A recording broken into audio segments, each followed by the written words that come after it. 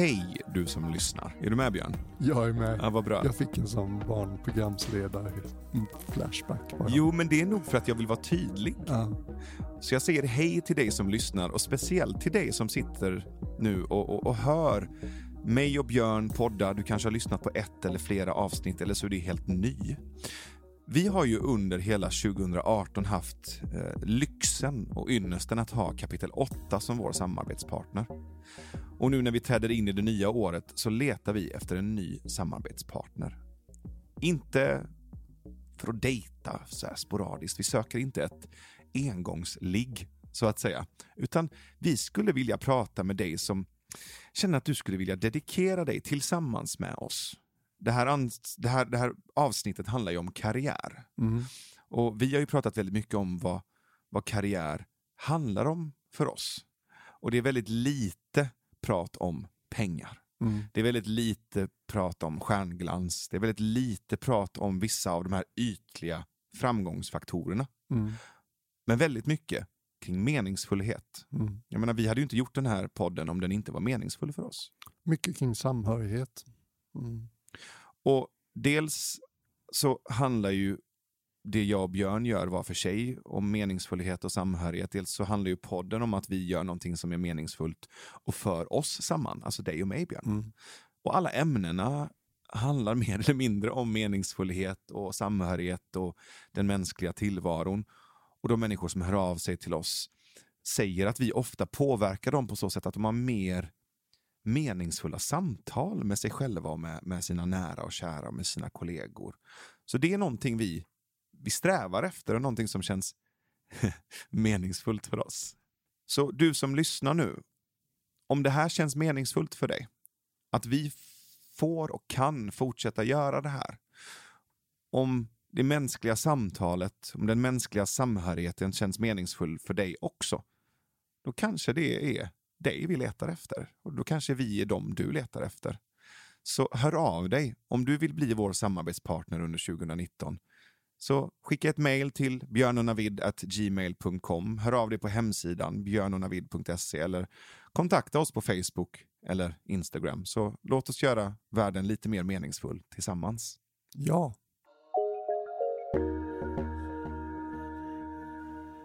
Och Chip och välkomna till Björn och Navids karriärskola.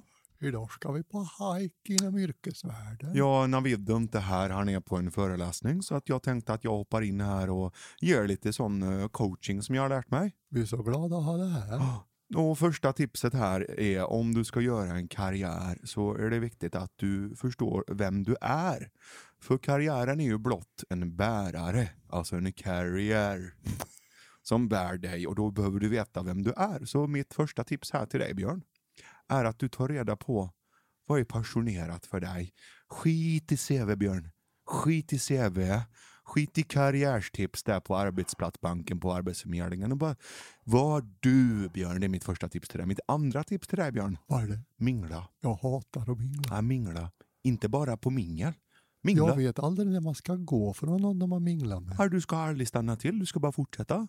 Ja, men då blir det ju aldrig någon vettigt. Ja, det är därför man har uppfunnit high fives, förstår du. Så mingla vidare. Aha, hej på dig, high five, visitkort, tack, hej. Hej på dig, high five, visitkort, tack, hej. Så går Men du det är vidare. ingen under 40 som har några visitkort. Björn, tips nummer 3 här. Okej. Sov alltid med lampan tänd. Varför då? Det blir så dark annars, Björn. Det blir så dark här i existensen, förstår du.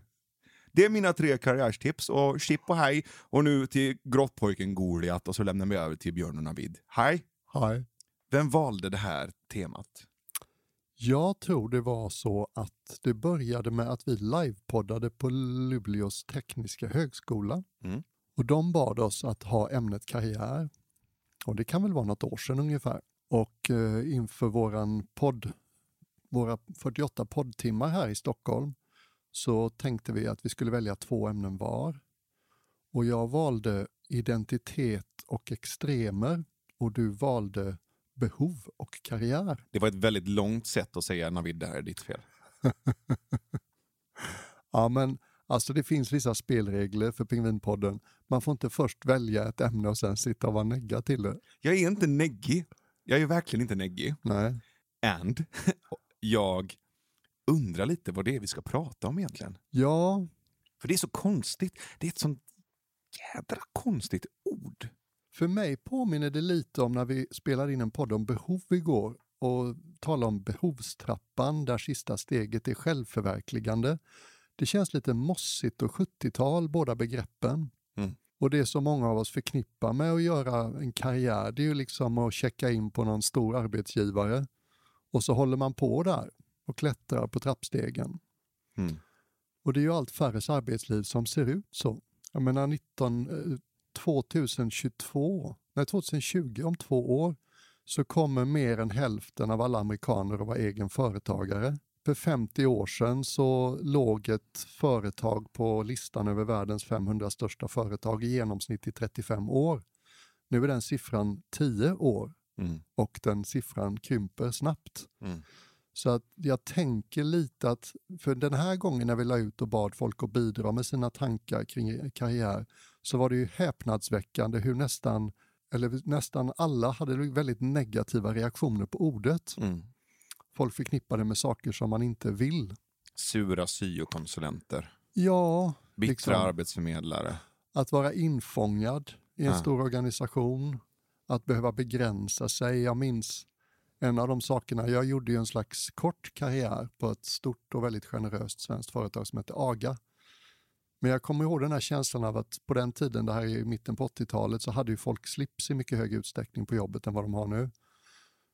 Och det var nästan som att slipsen var någon symbol för vilka delar av mig jag tog med mig till jobbet och vilka jag lämnar hemma. Är du med? Så att när du kom hem och tog av dig slipsen så tog du av dig jobbet? Ja, just det. Och satte på mig hela mig igen. Ja.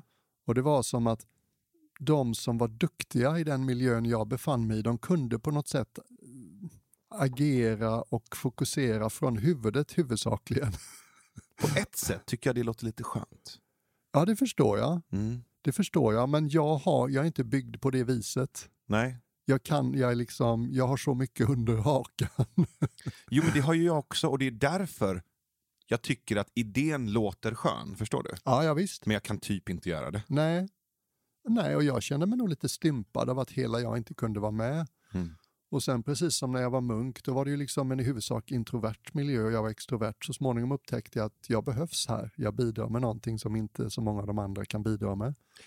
Och även i arbetslivet så blev jag ju uppskattad för att jag på något sätt var en helare människa i min yrkesroll. Men fanns det inte en slags bild av karriär även inom munklivet? Alltså någon form av outtalad berättelse om vilka steg som skulle tas? Alltså en väg? Ja och nej. Man kan säga så här att vi var ju dropouts allihopa. Stolta dropouts som hade väldigt klart för oss, de flesta av oss, var vi vände ryggen och varför vi vände det ryggen. Och sen väldigt excentriska. Det var liksom inte egentligen flockmänniskor de flesta av dem utan snarare excentriska individualister. Vad skulle du säga var den gemensamma nämnaren i det ni vände ryggen mot? Det var en bra fråga. Den behöver jag tugga på lite. Att inte få ägna sig åt väsentligheter på ett sätt. Att inte behöva, eller att behöva kompromissa hela tiden med vad som är viktigt. Det var ganska kompromisslösa individer.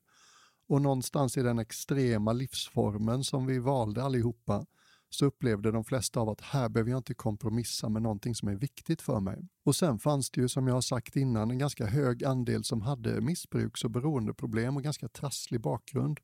Säg att det var 30% kanske skulle jag gissa. Och de vände ju också ryggen liksom allt som trasslade till det för dem. För det var inte tillgängligt eller på bordet i munklivet, är du med mig? Så det är, man kan nästan säga att det är någon slags spirituell version av fas 3. Alltså folk som inte riktigt funkar i arbetsliv. Ja, det är inte riktigt sant heller, för många var ju högfunktionella. Liksom. Vi hade ju professionella musiker och aktiehandlare och film som har gjort filmer. Men när jag säger inte funka så menar jag inte att de inte gjorde bra ifrån sig. Jag menar att de vantrivdes. Ja, du vet den här längtan som jag talar om ofta, liksom, att inte riktigt där än. Fortfarande på jakt, liksom. Fortfarande på spaning efter någonting som jag har längtat efter så länge jag kan minnas men aldrig riktigt har förstått vad det är.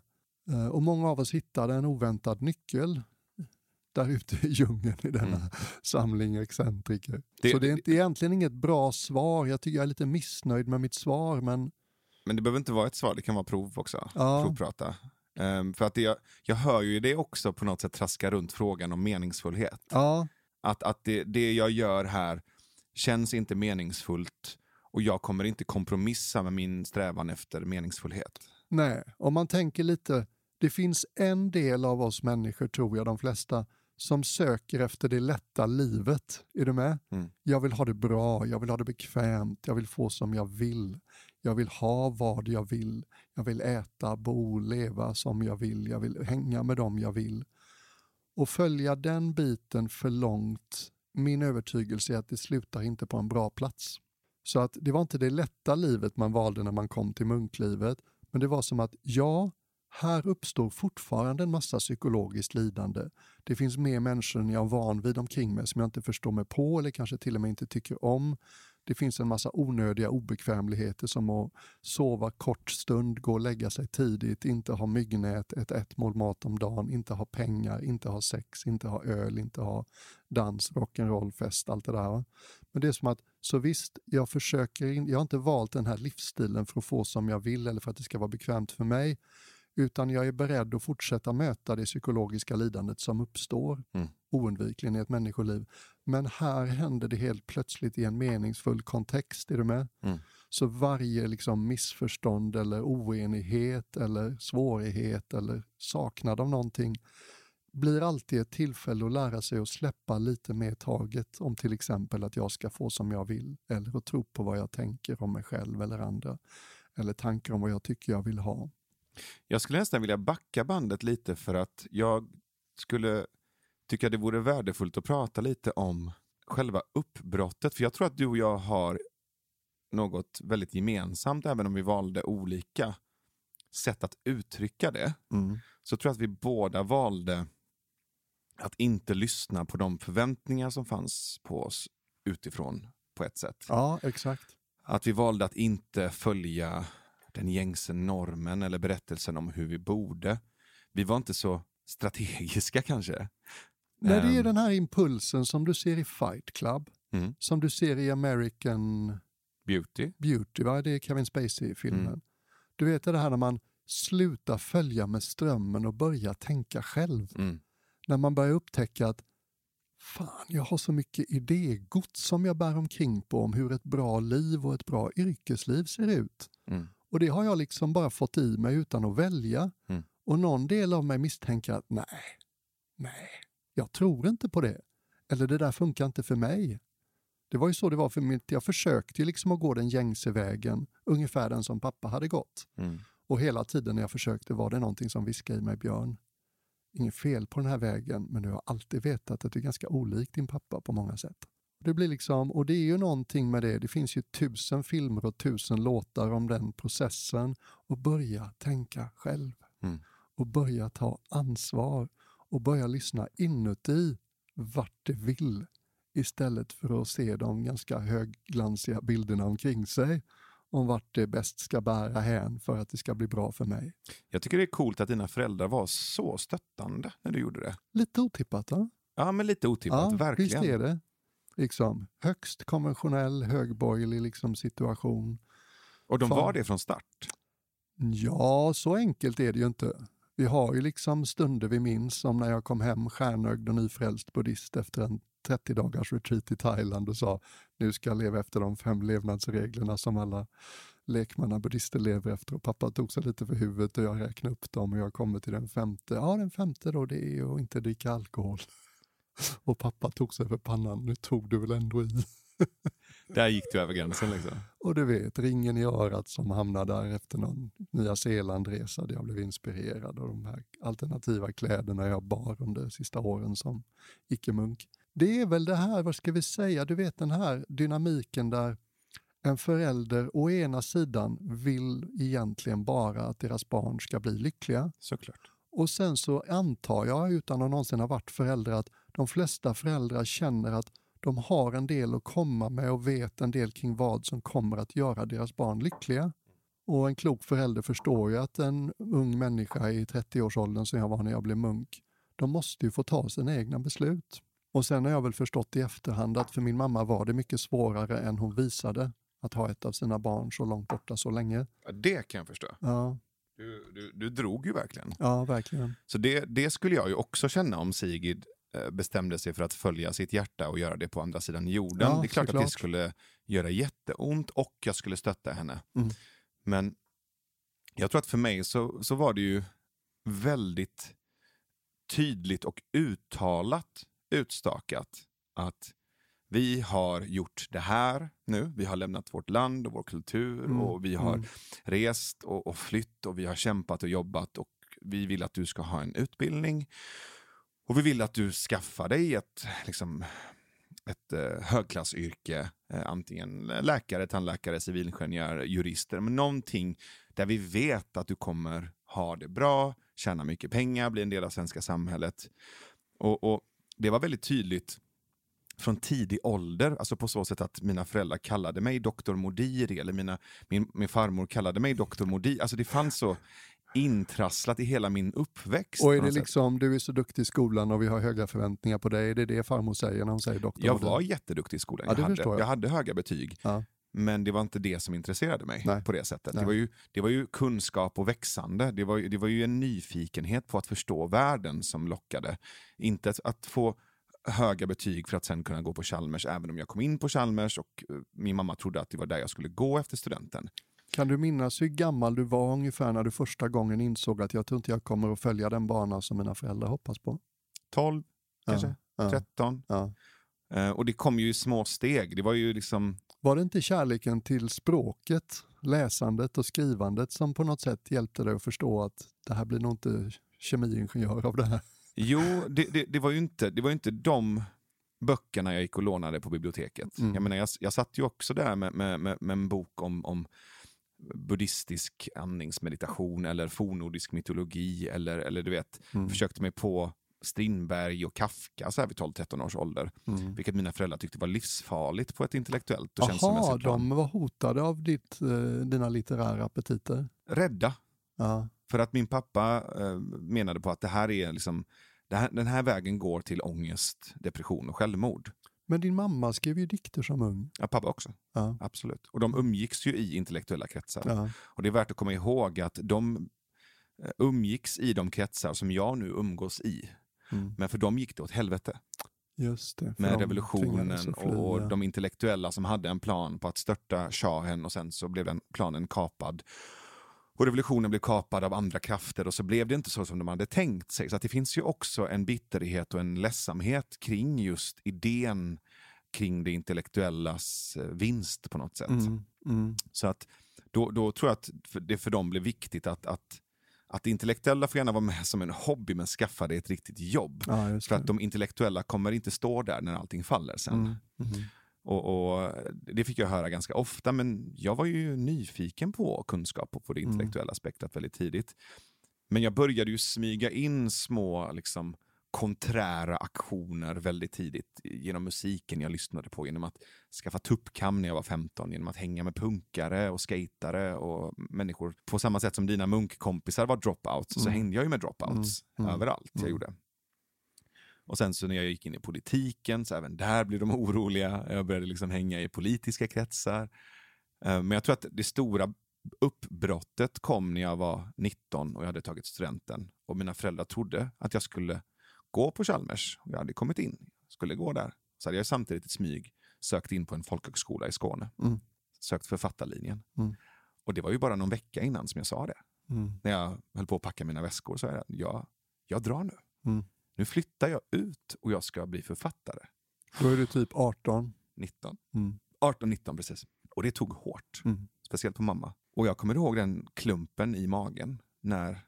Det är inte kul i den åldern att göra tvärt emot. Alltså. Nej. Det tar. Det är lätt att efterhandskonstruera att allt var bra. Men det var djup ångest. Det förstår jag. Vi pratade inte med varandra på flera månader.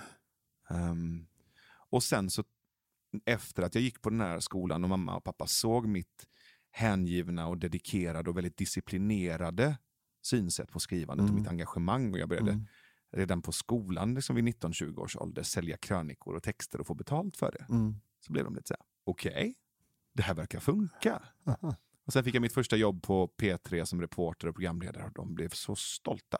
Och sen har de varit stolta sedan dess. Ja, visst. Så att det var liksom en liten period och sen så har de varit mina största fans och stöttat och liksom verkligen hejat på mig. Men jag har ju bråkat med syokonsulenter, lärare, arbetsförmedlare där det liksom gemensamma budskapet har varit: klipp dig, skaffa dig ett riktigt jobb, väx upp, skärp dig, be real, alltså sluta drömma. Den där känner jag igen. Visst är den intressant? Att de som betonar vikten av att följa den konventionella vägen tycker ofta sig äga någon slags ensamrätt på verkligheten och realism. Är du med mig? Absolut. Och jag måste också ge, för att det är lätt att kritisera och komma ihåg de som inte funkade och liksom inte trodde på dig. Det var också en arbetsförmedlare som heter Jenny som jobbar på Arbetsförmedlingen i Göteborg som också trodde på mig och sa: okej, du vill skriva och jobba med ditt skrivande, grymt. Låt oss se till att fixa en praktikplats till dig på Göteborgs-Posten. Just det. Så hon såg vad jag ville göra och stöttade mig med en väg in till det som också var realistisk och faktisk. Det var inte det här gå runt och drömma om att sälja in ett reportage, utan do the work. Ja, visst. Den fina sidan av arbetsförmedlingen tycker jag. De kan faktiskt hjälpa folk med sånt om man vet vad man vill. Det finns en och annan. Ja. En och annan. Så att vi ska vara nyanserade också i det. Men samtidigt så finns det ju en del i mig som tänker: varför ska jag ta emot råd från en arbetsförmedlare? Om jag ska vara helt krass. Den personen har landat ett jobb som arbetsförmedlare. Så om jag drömmer om att bli arbetsförmedlare så kan jag ju lyssna på en person som är arbetsförmedlare. Men det kan ju vara så att de har en specialkompetens inom området att rådgöra och hjälpa någon att tänka kring sin yrkessituation. Det har jag sällan sett, om jag ska vara helt ärlig. Jag har sett, som sagt, Jenny är ett exempel på när det funkar. Jag har sett så många exempel på när det inte funkar. Bara jag frågar runt omkring mig: hur många känner du som har fått jobb via Arbetsförmedlingen? Jag känner ju inte många som har fått det. Jag har inte träffat många som har fått det. Jag frågar ganska ofta efter det, för jag vill höra. Jag vill ha de berättelserna också. Men hon var grym och hon fortsätter jobba med ungdomar än idag. Så att det är skönt att det finns de personerna också. Det jag lärde mig ganska tidigt, tror jag, det är att om jag vill bli något, om jag ser upp till en viss yrkesgrupp så här, då ska jag ju fråga någon som är framgångsrik inom den yrkesgruppen. Alltså om jag vill bli jävligt duktig som författare så ska jag ju titta på författare som är jävligt duktiga och prata med dem och kanske lära mig av dem och inte kanske lyssna fullt ut på en arbetsförmedlare. Ja, det låter klokt. Alltså, om du hade gått till Arbetsförmedlingen och sagt: ja, jag känner mig inte riktigt hemma som civilekonom. Jag har det här grymma jobbet med jättebra betalt och en fast tjänst och det verkar vara liksom en tydlig prick i min karriärsbana. Jag tänkte göra så här. Jag tänkte skita i det, säga upp mig, raka av mig håret, åka till Thailand och bli munk. Vad tycker du om det? Jag tänkte ju aldrig på det som en karriär, men jag förstår vad du menar. Jag tänker också, jag har inte riktigt släppt frågan du ställde mig. Jag tror jag har dålig kapacitet för att stå ut med någonting som känns meningslöst, förstår du? Jag kan vara ganska tålmodig på vissa saker liksom. Jag kan springa en maraton, jag kan äta ett mål mat om dagen i 7 år. Jag kan göra ganska mycket så här. Jag är lite nästan intresserad av extremzonerna när vi går utanför, eller jag är intresserad av extremzonerna när vi går utanför komfortzon. Men att sitta fast i någonting som känns meningslöst eller poänglöst, där har jag inte mycket tålamod. Det är som att det är någon väldigt stark vitalitet i mig som bara liksom flaggar högljutt så länge det behövs. Hallå, det här är inte din grej. Och det är faktiskt, det är ju hemskt att säga, men det är lite samma sak med människor. Att jag har en växande otålighet att sitta fast i ett samtal som jag tycker är ointressant. Eller du vet, artig konversation eller sånt där. Jag gör det för att det är precis som du, en sån här härlig effekt av poddandet är att man möter en massa människor som man inte känner, som tycker de känner en för de har lyssnat på podden. Och då känner jag mig alltid supergenerös och så här, det är alltid kul. Det hände ju igår senast för oss bägge två. Så där är jag väldigt glad i en liksom plötslig konversation med en främling. Men du vet, med de där sociala situationerna, man hamnar i ett samtal och så här, man undrar varför håller jag på att prata här när det inte lyfter eller det inte djupnar eller det inte engagerar mig. Så att det här med mingel som vi skojar om i början, det har jag svårt för. Och framförallt för att mitt intresse är att hitta en ingång till den här människan så att jag blir engagerad och intresserad av samtalet. Medan i mingelsituationer känns det som att den här lilla pusselbiten som jag inte har, det är att du måste liksom avsluta samtalet snabbt efter du har börjat. Det blir så här, ja, men varför ska jag börja då? Varför ska jag försöka när det ändå kommer ta slut om 3 minuter? En anledning till att jag hatar mingel är att jag står framför en person och pratar och så ser man hur deras blick liksom söker sig snett bakom mig för att se vem som är mer värdefull att mingla med. Att bli utsatt för en proffsminglare tycker jag är bland det mest aggressiva och våldsamma. Jag tycker det är hemskt. Stå där i den personens döda blickomfång och bara känna noll karisma och intresse och känna sig som outvald. För jag vet ju hur det känns att känna sig pirrigt utvald också av någons blick och frågor när någon är genuint nyfiken på mig. Jag älskar den känslan. Och jag älskar att vara genuint nyfiken på någon annan. Så jag vet ju hur det känns. Så därför blir det så högt fall när någon bara står och ska bocka av mig. Så här, gör inte det, gå vidare. Då står jag hellre i ett hörn och pratar med en person i 2 timmar och har ett meningsfullt samtal än att göra någon jävla social tipspromenad. Usch! Ja, jag är så sällan i mingelsammanhang. Men sen har jag någon självgod narcissistisk sida som antar att folk vill prata med mig också, så jag reagerar inte så ofta. Men det är, också, är det inte kul också att stå i ett hörn och bara se vad som händer? Ja. Jag tycker det är lite roligt. Ja. Men har du ett CV? Jag tror det sista CV:t jag gjorde var 1988, det är 30 år sedan. När jag sökte ett jobb som ekonom på FNs livsmedelsorgan i Indien. Men det är inte uppdaterat? Nej, det har ju bara tillkommit 2 poster liksom. Buddhistmunk och poddare. Föreläsare, meditationslärare. Jo. Ibland coach nästan. Ja, jag håller mig lite sådär ambivalent i den rollen, men den händer. Men det är sant. Jag tror inte att jag kommer göra ett CV igen. Jag tror jag gjorde mitt sista i det här livet 88. Och det finns mycket att säga om CV. Det är också någon slags, det finns något sorgset tycker jag i att man ens försöker sammanfatta ett människoliv liksom på 1 eller 2 sidor. Men jag förstår att det måste finnas. Men jag menar, mina referenser är väldigt gamla och icke uppdaterade. Men jag skulle vilja tro att folk har börjat intressera sig för andra sätt att hitta rätt person för ett arbete. Och att CV:t inte får dominera som det gjorde när jag sökte jobb för 30 år sedan. Jag tycker det är spännande för jag har ju anställt människor också. Och jag tycker att det är... Och en av dina bästa anställningar på senare tid är vår producent, Victoria Johansson. Ja, herregud. Vilken fullträff. Det var en fullständig fullträff. Men på senare år så har jag ju när jag ska anställa projektledare eller producenter eller teammedlemmar så har jag ju tittat på CV:t. Det är inte helt ointressant. Såklart. Det finns ett visst så här värde i att titta på det. Men sen så testar jag. Så att personen får dels skicka arbetsprover. Men sen får de 3 uppgifter de får lösa. För jag är intresserad av att höra och se hur människor tar sig an saker. Hur de resonerar och hur själva processen går. Men också hur de agerar under press. Det tycker jag är mycket mer intressant. Och hur de tar saker som de inte vet någonting om. Hur de agerar under förändring. Eller när de behöver kliva ut ur sin komfortzon. Deras nyfikenhet eller vilja till att ta sig an svårigheter, nyheter. Hur de bemöter människor. Hur de jobbar med sin personliga utveckling. Vad de har för ambitioner och visioner och drömmar i livet. Alltså det är jätteintressant. Vad driver de? Vad driver dig? Vad drömmer du om? Vad gör du efter det här? De sakerna är mycket mer intressanta. Och där kan man ju också, där tänker jag också på det här med karriär. Det är som att en av tonaliteterna jag plockar upp i många av de negativa kommentarerna kring karriär, det är just det här att känna sig fångad.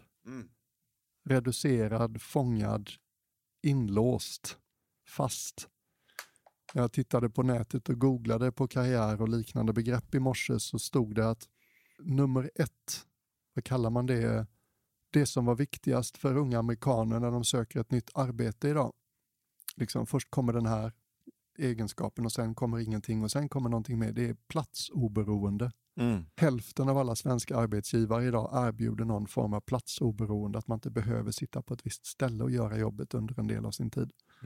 Och det förstår jag verkligen. Och sen tror jag också det här, en sak som allt fler av oss ser, det är Vi ser exempel på folk som har lyckats i det gängse sättet att göra karriär. Och så kommer vi nära dem och så upptäcker de att det känns inte som ett liv man vill ha. Är du med mig? Det kostar väldigt mycket. Och det är ju på något sätt fällan med karriär i den gängse tappningen är ju ofta att man fångas av en myt eller en bild av framgång sedd ur andras ögon. Hur framgång ser ut för tredje part, är du med? Och sen har förmodligen de flesta av oss stött på människor som vi känner, wow, de har skapat ett attraktivt liv.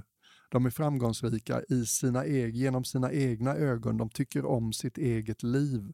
De behöver inte kompromissa så mycket med vad som är viktigt för dem och värdegrundsmässigt tycks de inte behöva kompromissa så mycket. Så jag tror många av oss, de flesta säkert, har en känsla av hur ett framgångsrikt liv känns snarare än hur det ser ut för någon annan. Och så ser vi hur sorgligt det blir när man gör den kompromissen. Nu snackar ju vi om karriär, Björn. Ja. Och vi sitter på Tändstickspalatset. Här huserade ju en man, Ivar Kryger, som gjorde ju en väldigt mäktig karriär. Och på Tändstickspalatset, så på klubben här, så sitter det otroligt många högpresterande, framgångsrika, otroligt duktiga och begåvade människor. Så det är en aspekt av att vara här på Tändstickspalatset och spela in podd. Men det finns ju ytterligare en aspekt av det som Tändstickspalatset och Kapitel 8 och även Klara Strand gör, som jag tycker värt att lyfta, nämligen det här med att det är inte bara den här stjärnglansen i framgång och karriär som är viktig, utan också en ansvarsfullhet. Verkligen. Jag vet inte hur det ser ut på andra konferensanläggningar, för sån koll har jag inte. Men om du bara tittar på till exempel maten på Klara Strand och Tändstickspalatset, så 5 dagar i veckan serverar de vegetarisk lunch.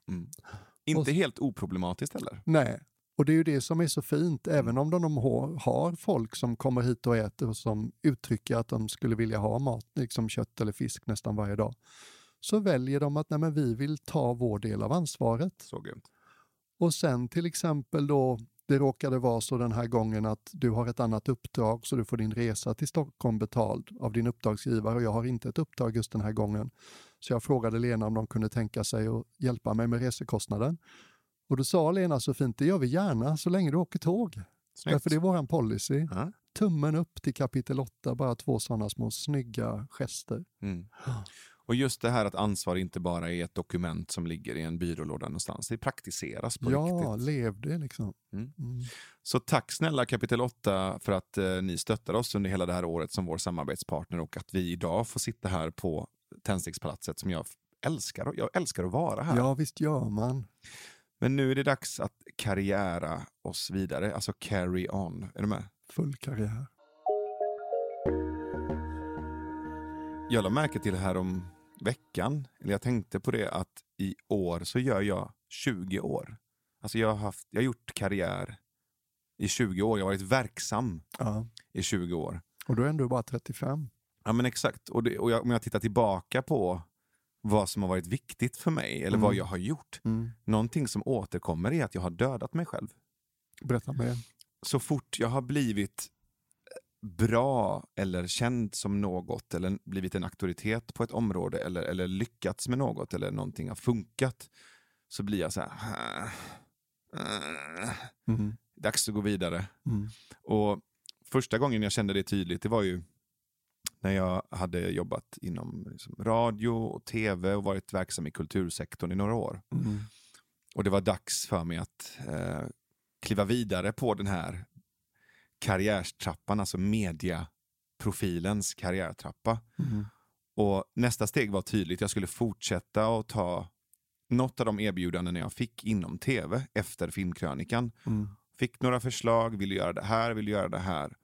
Och jag bara klev av det tåget.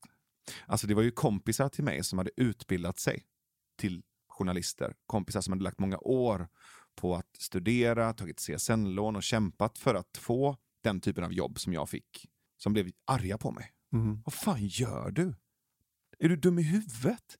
Det är nu det går bra. Det är nu du ska liksom mjölka den här kossan.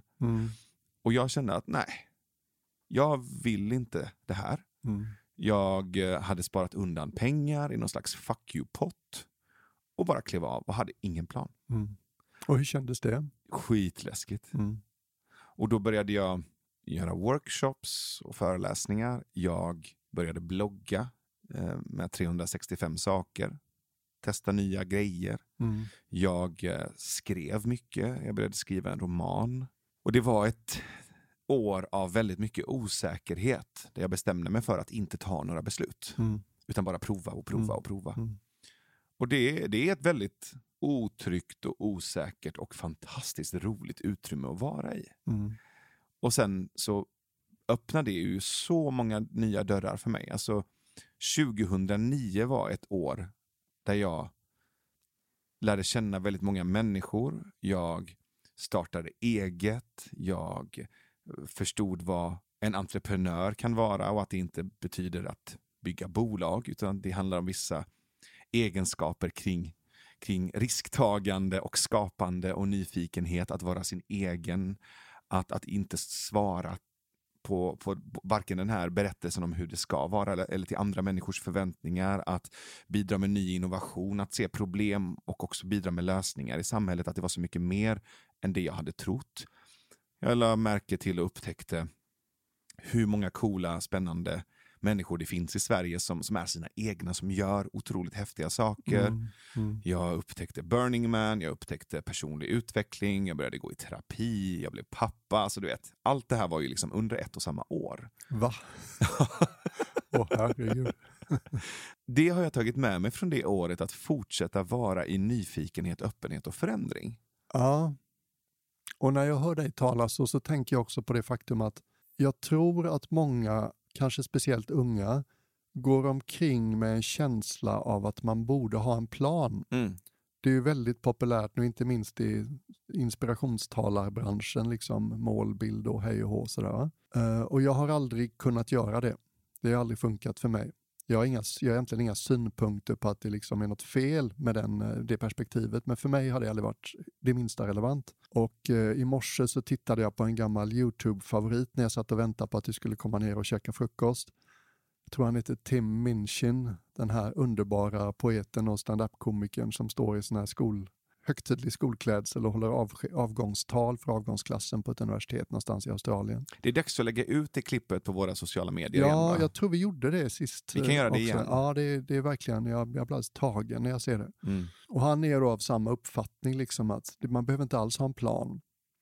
Och han talar om någonting som han kallar micro-ambitious. Att vad du har för händerna, det du har framför dig, där ska du vara ambitiös. Mm. Ge det allt du har. Mm. Och så har jag förhållit mig till min yrkesroll. Jag är ju lite så här, nästan, jag har en munkattityd i min yrkesroll. Jag går inte ut till världen och knackar på och ber att någonting ska hända, utan jag väntar på att världen ska komma till mig. Och jag säger inte att det här är bra eller dåligt, det är bara så jag är. Men varje gång jag gör ett åtagande så försöker jag ge det allt jag har. Mm. Och jag tänker att det måste ju ändå liksom vara en strategi som kan bära, därför att i varje enskilt fall då så försöker jag liksom rise to the occasion, leva upp till förväntningarna och kanske ännu mer. Och det är ju också på något sätt det enda verksamma PR-verktyget, tycker jag. Att folk som har varit med om någonting man har gjort säger till andra att det där var bra. Honom skulle man kunna se mer av eller höra mer av. Och det blir lite också, du vet, nu kommer vi tillbaka till en så här kär gammal käpphäst för min del, att i valet mellan kontroll och tillit så har det för mig känts naturligt att dra mer åt tillitshållet. Liksom, ta ansvar för din inre kompass. Lyssna på vad den klokaste delen av dig tycker och tänker och känner om ett förslag eller om en riktning som öppnar sig. Och så bestäm själv och så ett steg i taget. Och så tilliten att så länge jag står i min egen sanning, så länge jag följer min klokaste röst, så kommer det här leda åt ett håll som jag kan se tillbaka på och känna vad fint det blev. Inte enda hållet. Men det tror jag också är en av problemen för en ung människa idag, att det finns en sån nästan förlamande mängd alternativ. Just det. Jag menar, det var jobbigt nog när jag var ung. Och det är ett tag sedan, och idag känns det som att det har mångdubblats antalet möjliga yrkesvägar. Mm. Plus att nu för tiden är ju världen så liten, så man ska inte bara välja vilken sorts yrke man ska rikta in sig på. Man ska också välja i vilken del av världen man tänker verka kring det yrket. Det är så här, jag är inte säker på att det är bra för oss människor. Jag är inte säker på att vi är utrustade för vad som behövs för att kunna ta kloka beslut när alternativen är så många. Och trots allt, de flesta av oss i åldern när vi tycker att vi ganska mycket sätter vår yrkesriktning, 20-årsåldern typ. Jag menar, hur mycket självinsikt har en genomsnittlig person i den åldern för att veta var man själv skulle passa in?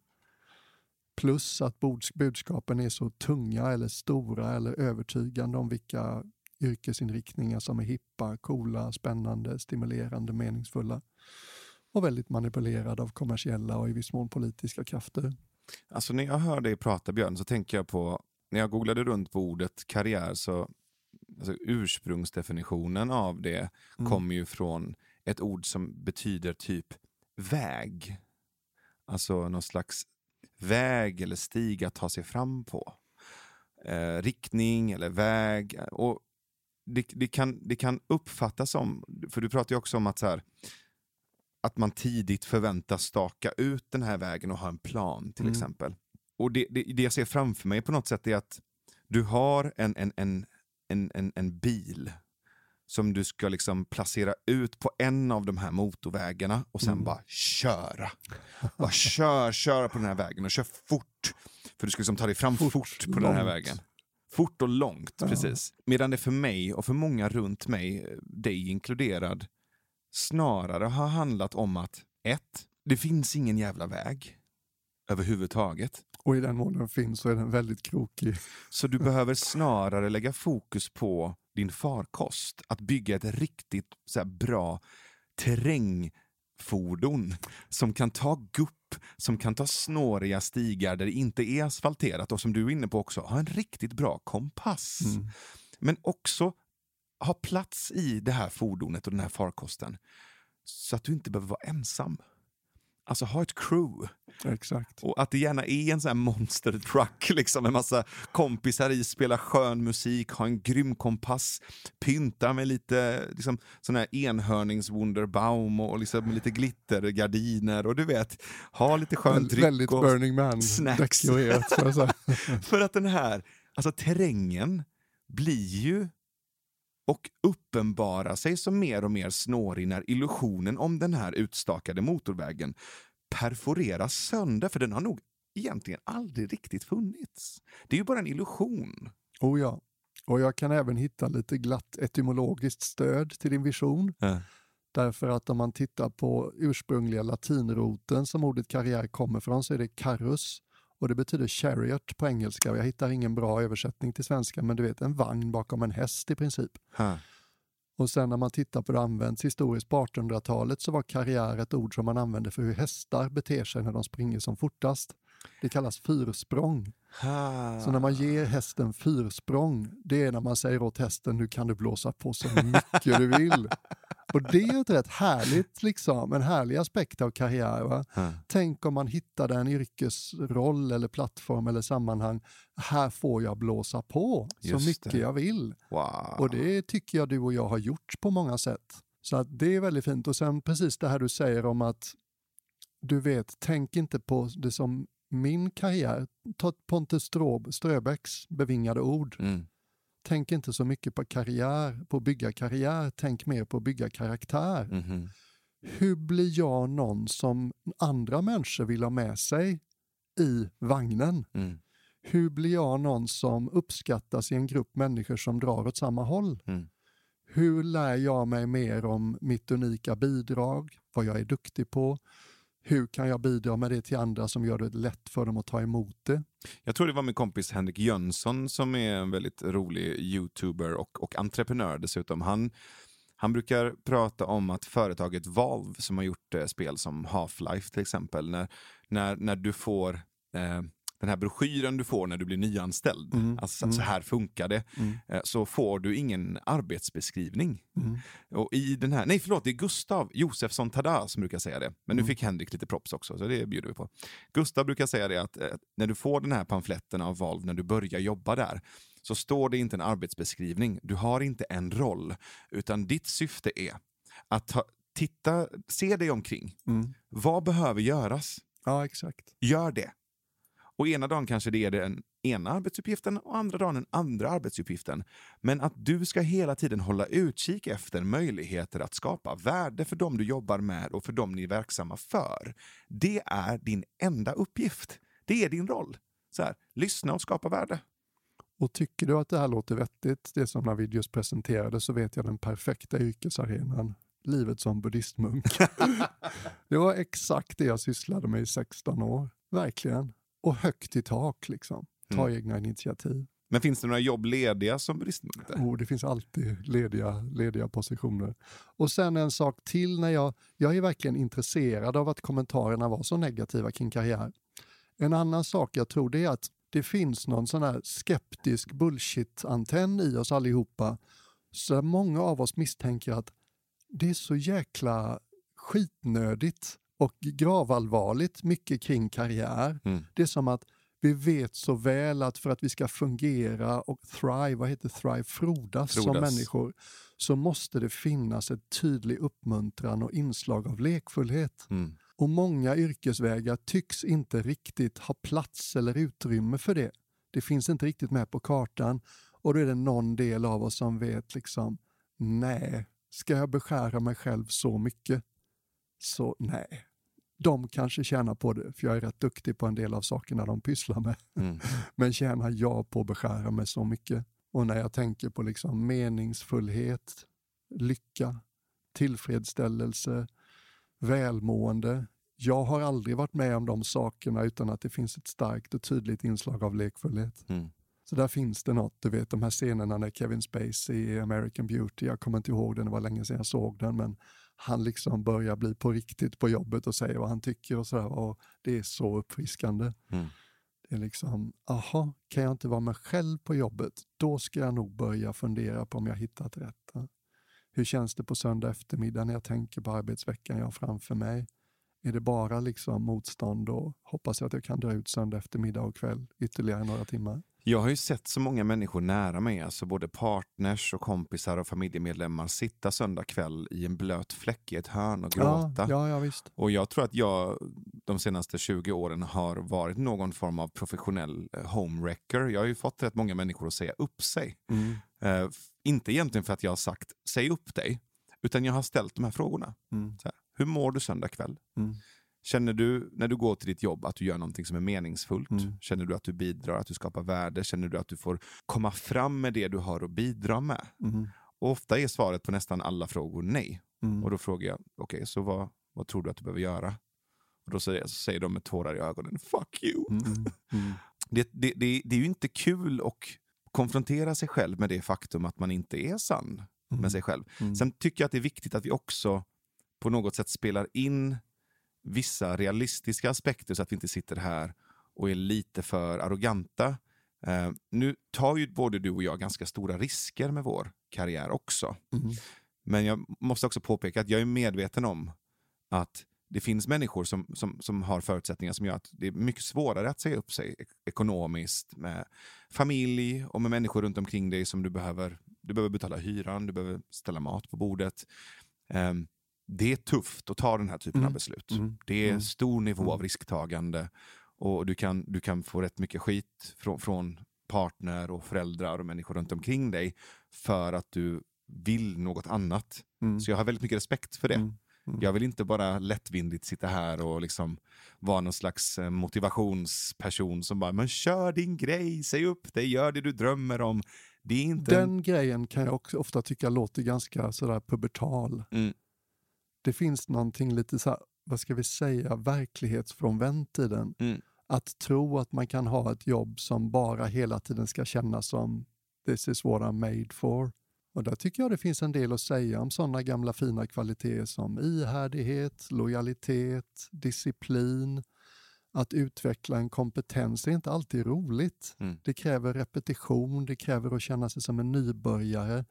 Det kräver att göra saker fast man inte just nu känner för dem. Så det där tycker jag är ganska så här, jag tycker folk känns lite barnsliga och omogna som hela tiden bara ska betona att det måste kännas bra. Nej, det måste inte alltid kännas bra.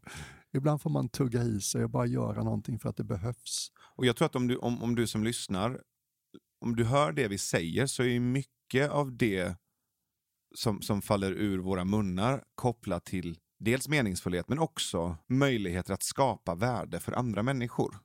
Det är inte så mycket den egna dansen bara eller den narcissistiska självuppfyllelsen vi pratar om, tror jag. Utan vi pratar om att skapa värde för andra människor på ett meningsfullt sätt som också gör att du får träda fram med dina kvaliteter och vara lekfull. Det är liksom en kombination både av att någonting känns meningsfullt och lekfullt för dig, men också att du lyssnar och tittar utåt och ser möjligheter där du kan skapa värde. Alltså den är väldigt viktig. Och det blir också en väldigt fruktsam kombination. Jag blir ju som lyckligast när jag får skapa värde för andra på ett meningsfullt sätt. Så den gifter sig väldigt bra för mig. Men anledningen till att jag tycker att det här är viktigt att prata om är att jag vet ju hur många människor som kliver upp på morgonen och känner meningslöshet när de ska gå till jobbet. Alltså du kan titta på det rent statistiskt. Majoriteten tycker inte om att gå till sitt jobb. Nej, och om arbeten hade varit så, ska vi säga, berikande på ett psykologiskt plan som den här orealistiska förväntningen om att det alltid ska vara tjoflöjt och toppen och tummen upp på jobbet, då hade de inte behövt betala oss för att göra det. Är du med mig? Vi får inte glömma det. Och jag kan ha rätt mycket. Nu, jag tycker att vi får komma ihåg det att idag talar vi om karriär, inte om arbete. Men jag har mycket respekt för människor som säger it's a living. Det är en födkrok. Jag kommer ihåg Elisabeth, min fru, berättade för mig en gång att hon la märke till att hon satt ju och hade egen praktik och tog emot klienter under 15 års tid, liksom från alla kategorier i samhället. Och hon la märke till att många av de människorna som hade jobb som vi kanske inte förknippar med hög status, de hade ofta väldigt rika privata intressen, är du med? Så att de la sina timmar på jobbet för att man behöver det ekonomiskt och hade helt okej jobb, men de la liksom inte sitt krut på jobbet, utan de hade istället sådär fritidsintressen som tog mycket tid och som ibland kostade en del, och det var där så att säga som livsnerven levande gjordes för dem. Är du med mig? Absolut. Och det har jag all respekt för. Jag tycker nästan det är skönt. Jag kan nästan bli avundsjuk på det ibland. Det är något sunt med det. Och det finns också en realism i den attityden till arbete som jag ibland saknar hos de som är enormt fokuserade på att förverkliga sig själva genom sin karriär, sitt yrke. Alltså man tittar på kommentarsfältet och bara liksom läser några av kommentarerna, så rimmar det ju väldigt väl med det du sa. Om att det är skeptiskt och negativt. Många. Ja, men Jimmy Karlsson skriver här angående karriär. Ja, det är återvändsgränd, skriver han bara. Agneta Lindell skriver kriminell karriär, avvikarkarriär, missbrukskarriär. I den kontexten blir karriär utveckling. Åsa Nordeman skriver ointressant. Emily Lundgren skriver luddigt, snårigt, utvecklande, press. Erik Slättberg skriver påfallande likt ordet barriär. Karriären kanske också blir en barriär gentemot oss själva om vi inte bygger karriären utifrån vad som är oss själva. Linda Åkerlund skriver krav, press, andras förväntningar, inte positiv klang i det ordet för mig. Så att det är ju många som uttrycker liksom en skeptism. Men här Johanna Anders skriver vassa armbågar och en massa solister. Alltså folk som bara tänker på sig själva. Och det har du formulerat fint idag. Den tycker jag, det känns som en verklig pusselbit som har fått mer plats i den moderna tiden. Allt fler blir allt klarare över att nej, det funkar inte med solister och massa armbågar.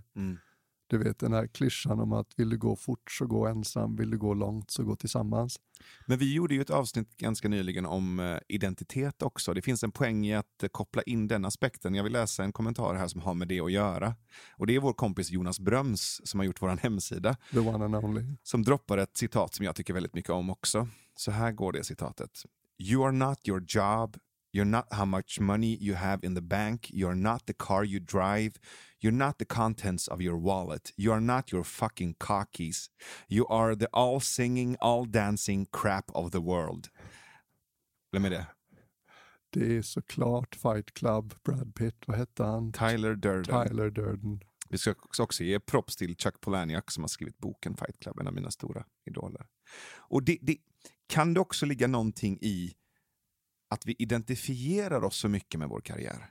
Ja, såklart. Det kanske till och med är mer så i Sverige än i många andra kulturer. Oh ja. Jättemycket mer skulle jag säga. Det är ju hela den här, du vet igår så livepoddade vi ju för Kapitel 8s publik och det var någon som frågade och ämnet var ansvar och någon frågade oss om vi hade liksom referenser till andra kulturer och hur de håller ansvar och sådär. Och det kände jag ju väldigt starkt i Thailand, att folk kunde vila i liksom sitt människovärde eller känna sig välkomna på planeten bara som de är.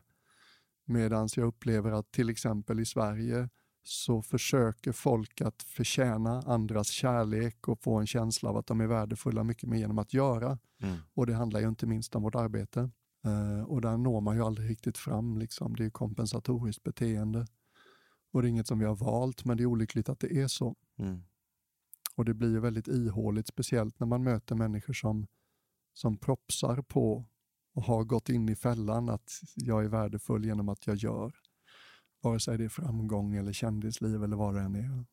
Så det är jätteolyckligt. Och det är så härligt när man möter människor som inte känns på det viset. Utan som inte behöver liksom vinka och flagga och vara högröstad om vad de åstadkommer, utan bara på något sätt vilar i sig själva. Är det inte därför vi gillar katter så mycket? De försöker liksom inte vinna vår uppskattning.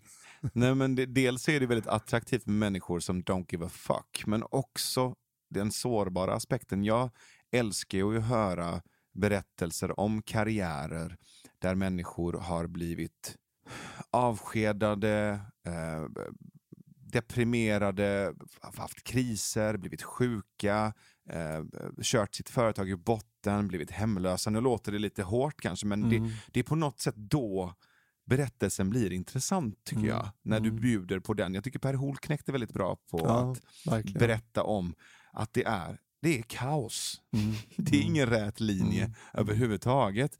Och det känns viktigt också att när vi pratar om våra karriärer, jag försöker göra det så ofta jag kan, i synnerhet när jag är ute och pratar på gymnasieskolor och pratar om karriär, så tycker jag det är jätteviktigt att lyfta in hur mycket kaos, hur mycket kris och hur mycket osäkerhet jag har liksom, som har flugit genom mig under de här 20 åren. Tvivel. Extremt mycket. Alltså jag menar, min tvivelbänk har liksom ett stort avtryck av min röv för att jag har suttit där så mycket. Och inte bara när livet tvivlar på mig, utan att jag till och med har bestämt mig för att regelbundet tvivla på och ifrågasätta det jag gör och mig själv i det jag gör. Så att jag inte blir liksom lat, att jag inte blir för bekväm. Sen tror jag att det inte är jättestor risk, för att jag tvivlar väldigt mycket och väldigt ofta. Men att det finns en poäng i att lyfta fram de delarna av berättelsen också. Så du som lyssnar nu, du som är ute och kanske delar med dig av din karriär eller din karriärsberättelse, var inte perfekt. Snälla, bjud på sårbarhet och kaos också, så att andra inte tror att de behöver ha en plan eller vara perfekta i den. Ja, och även kanske till dig som är ung och lyssnar. Så jag tänker mig att till exempel när man står inför valet att välja postgymnasial utbildning och sådär, så kan många bli lite skakade av att det verkar så viktigt och att det sätter tonen för så mycket för så lång tid framöver. Men i min ålder så är det ju nästan ingen jag stöter på som jobbar ungefär med det de pluggade på högskolan. Det är nästan ingen som säger att det har blivit ungefär som jag trott och liksom karriären har löpt på ungefär det sättet jag förväntade mig. Utan det är en helt osnitslad bana. Det kan vara bra att komma ihåg att så som jag tänker på högskoleutbildning nu, det är lite som man tänker på den engelskspråkiga världen. Jag var tillsammans med 3 andra handelselever sista terminen, så kom så här fancy företag och rekryterade. Och vi var 4 som fick åka till London och bli intervjuade av Boston Consulting Group, som var sån här hip management-konsult på den tiden innan de blev utskällda för Karolinska. Och vid lunchen då så fick vi möta 2 engelska kandidater som också intervjuades på huvudkontoret den dagen. Och en hade gjort sin högskoleutbildning inom klassisk grekiska och den andra i teoretisk matematik. Och det blev sån här påminnelse, vad coolt. Det här företaget tänker på högskoleutbildning som ett kvitto på att man kan resonera analytiskt och ta till sig ny information och kunskap. Men sakinnehållet är inte så himla viktigt, är du med? Och det tänker jag på lite sådär när jag tänkte bara på Handels. Vad gäller detaljerna är det inte mycket jag kommer ihåg. Men jag hade 3 års träning i analytisk tänkande, kunskapsinhämtning. Så är det lite mer så, då blir det inte lika gravallvarligt vilken inriktning på vilken utbildning du väljer, utan men det är en slags akademisk, analytisk träning. i kunskapsinhämtning och kritiskt tänkande. Och det kommer kanske inte ha så mycket att göra med vad du faktiskt lägger ditt krut i yrkeslivet. Men du har gått igenom den processen och den är nyttig på det sättet. Just det, det fortsätter. Det fortsätter, ja visst. Du Björn, vi behöver runda av, men jag har en liten sista grej jag skulle vilja göra innan vi gör det. Okej. Jag skulle vilja att vi båda försökte leka lite med och svara på en fråga. Vad vore kul och växande för dig att göra under 2019? Alltså vad vore ett nytt och kul och växande steg i din så kallade karriär? Vad skulle du vilja testa eller prova? Jag är en sån där fet, lat, glad kossa som bara vill fortsätta Jag peta vet. på min äng. Men hade du gjort det så hade vi inte haft den här podden. Ja, det är sant. Jag har 2 pinsamma spår. Som många människor så tycker Elisabeth, ja det är rätt kul att följa Så mycket bättre. Och som så många människor så har jag alltid varit fascinerad av hur musik liksom når direkt in hos oss utan att ta omvägen runt huvudet. Och jag kan vara så avundsjuk på de som har fått den gåvan och det är sången det handlar om. Jag sa till Elisabeth när jag tittat klart på Så mycket bättre när det nu var i lördags. I nästa liv så vill jag bli någon som kan sjunga liksom och nå in till folk på det sättet. Jag tror inte det leder till att jag kommer börja ta sånglektioner. Igår var du och jag på en stand-up-gala som heter Humorgalan, va? Som jag tror är Sveriges största stand-up-fest med typ 80% av alla de största svenska namnen inom humor. Och jag satt ju och magskrattade så jag hade svårt att andas emellanåt. Och det är också sådär, wow, tänk att ha förmågan att få folk att bara liksom hialöst bryta ihop i sköna förlösande magskratt. Så de 2, vad ska vi säga, från den scenkompetenserna kan jag vara väldigt sådär avundsjuk på. Och jag vet hur det känns för jag får ju också folk att skratta från en scen och det är väldigt berikande och glädjande. Jag gillar det verkligen. Men jag märker också att när jag försöker för mycket så blir det inte bra utan det kommer ofta lite sådär en passant.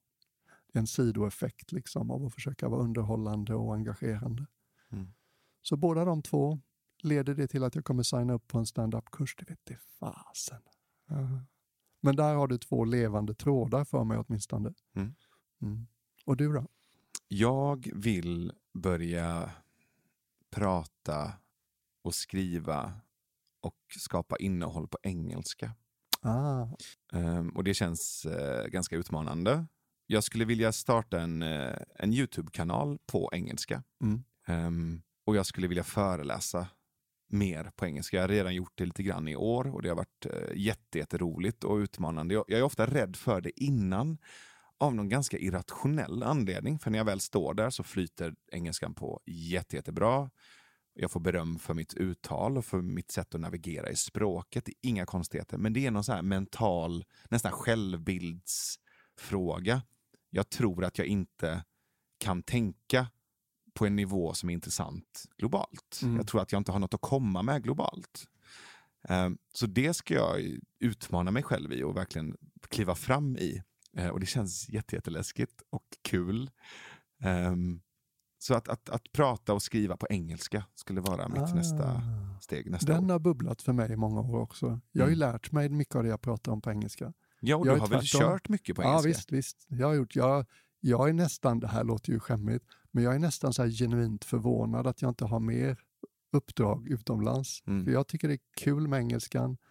Och jag vet inte om du känner igen det, men det är som att det är nästan lättare att vara verbalt lekfull på engelska. Absolut. För att orden är inte lika laddade med lika mycket historia och innehåll för oss. Och jag blir mindre kulturellt kodad också. Jag blir modigare på engelska, jag blir råare på engelska, jag blir roligare på engelska. För att jag upplever att när jag tänker för mycket när jag är i Sverige så går jag in i den här kulturella kodningen och är lite mer försiktig. Det ska vara trevligt. Ja, och du tror du vet så mycket om hur de som lyssnar reagerar för du har levt i det här landet och lärt känna människorna i det här landet så länge. Men jag tror att jag kulturellt och själsligt är mycket mer amerikan än vad jag är svensk. Ja, det kan jag nog tänka mig. Jag har ju däremot levt i ett internationellt kollektiv i 17 år. Så att jag har ju liksom levt med de här nationella, kulturella skillnaderna så himla mycket. Och jag lägger faktiskt märke till att många av de som lyckas internationellt, de är lite mer putsade i kanterna för det finns en massa saker som kan uppröra folk från ett ställe och som inte upprör på ett annat ställe.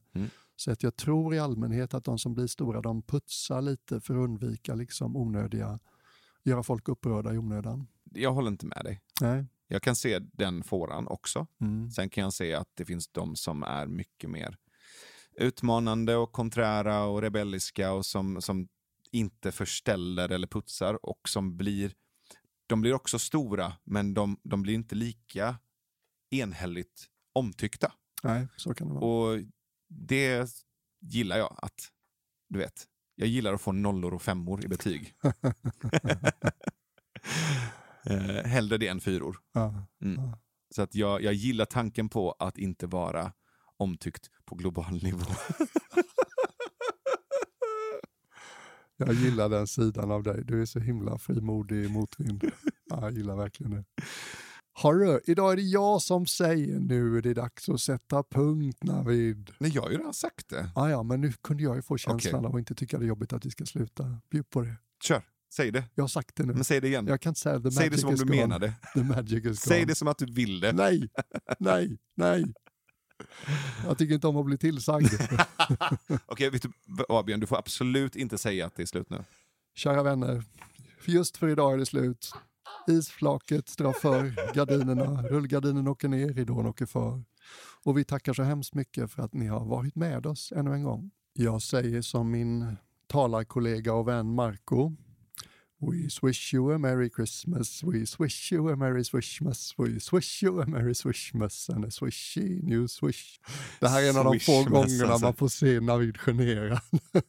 Han rodnar. Jag har inte pigment för det. Jag ser det. Och bland alla er som har valt att swisha en liten swishmas till oss sista tiden så vill vi nämna några namn. Till exempel Helene Brynfeldt, Joakim Joelsson, Anna Adfors, Maria Hernevik, Åsa Nordeman, Dennis Berg, Mona Shabshub Westblad, Kristina Elisabeth Odjik, Pia Kleiner och Kristina Torngren. Tack så hemskt mycket. Och som vanligt är numret som numera sitter etsat i mitt frontallobsmassa 123 352 8155. 123 352 8155. Och du som inte har möjlighet att swisha, du får gärna gå in på iTunes och ge oss 5 stjärnor. Om du gillar podden så kommer vi högre upp i topplistorna och det tycker vi är kul för det är fler som lyssnar på oss. Du hittar oss på Facebook och Instagram. Du söker bara på Björn och Navid eller så går du in på hemsidan som är björnonavid.se. Varför säger du Instagram? Instagram. Det heter Instagram. Och nu så vill vi också tacka vår kära redaktion. Och det är Victoria Johansson som är producent, jätteduktig. Verkligen jätteduktig.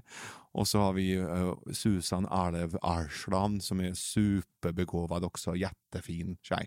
Hon hjälper oss massor så att vi kan göra det här poddandet. Så. Och så Jonas Bröms.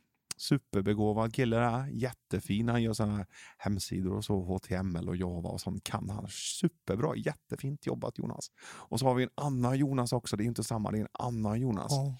Jonas A och Jonas B kallar vi dem. Och Jonas han är så fin på att göra saker riktigt fina. Ja. Och det sist men inte minst så vill jag ju tacka dig Björn. Ja, jag vill tacka dig Navid. Du är jätteduktig. Superbra. Du pratar så bra och du tänker så bra. Och kombinationen är fantastisk. Så tack Björn. Tack ska du ha. Det var väldigt fina stora ord där. Ja, precis. Och nu alla barn, nu kommer grottpojken Goliat. Tack och chip och hej.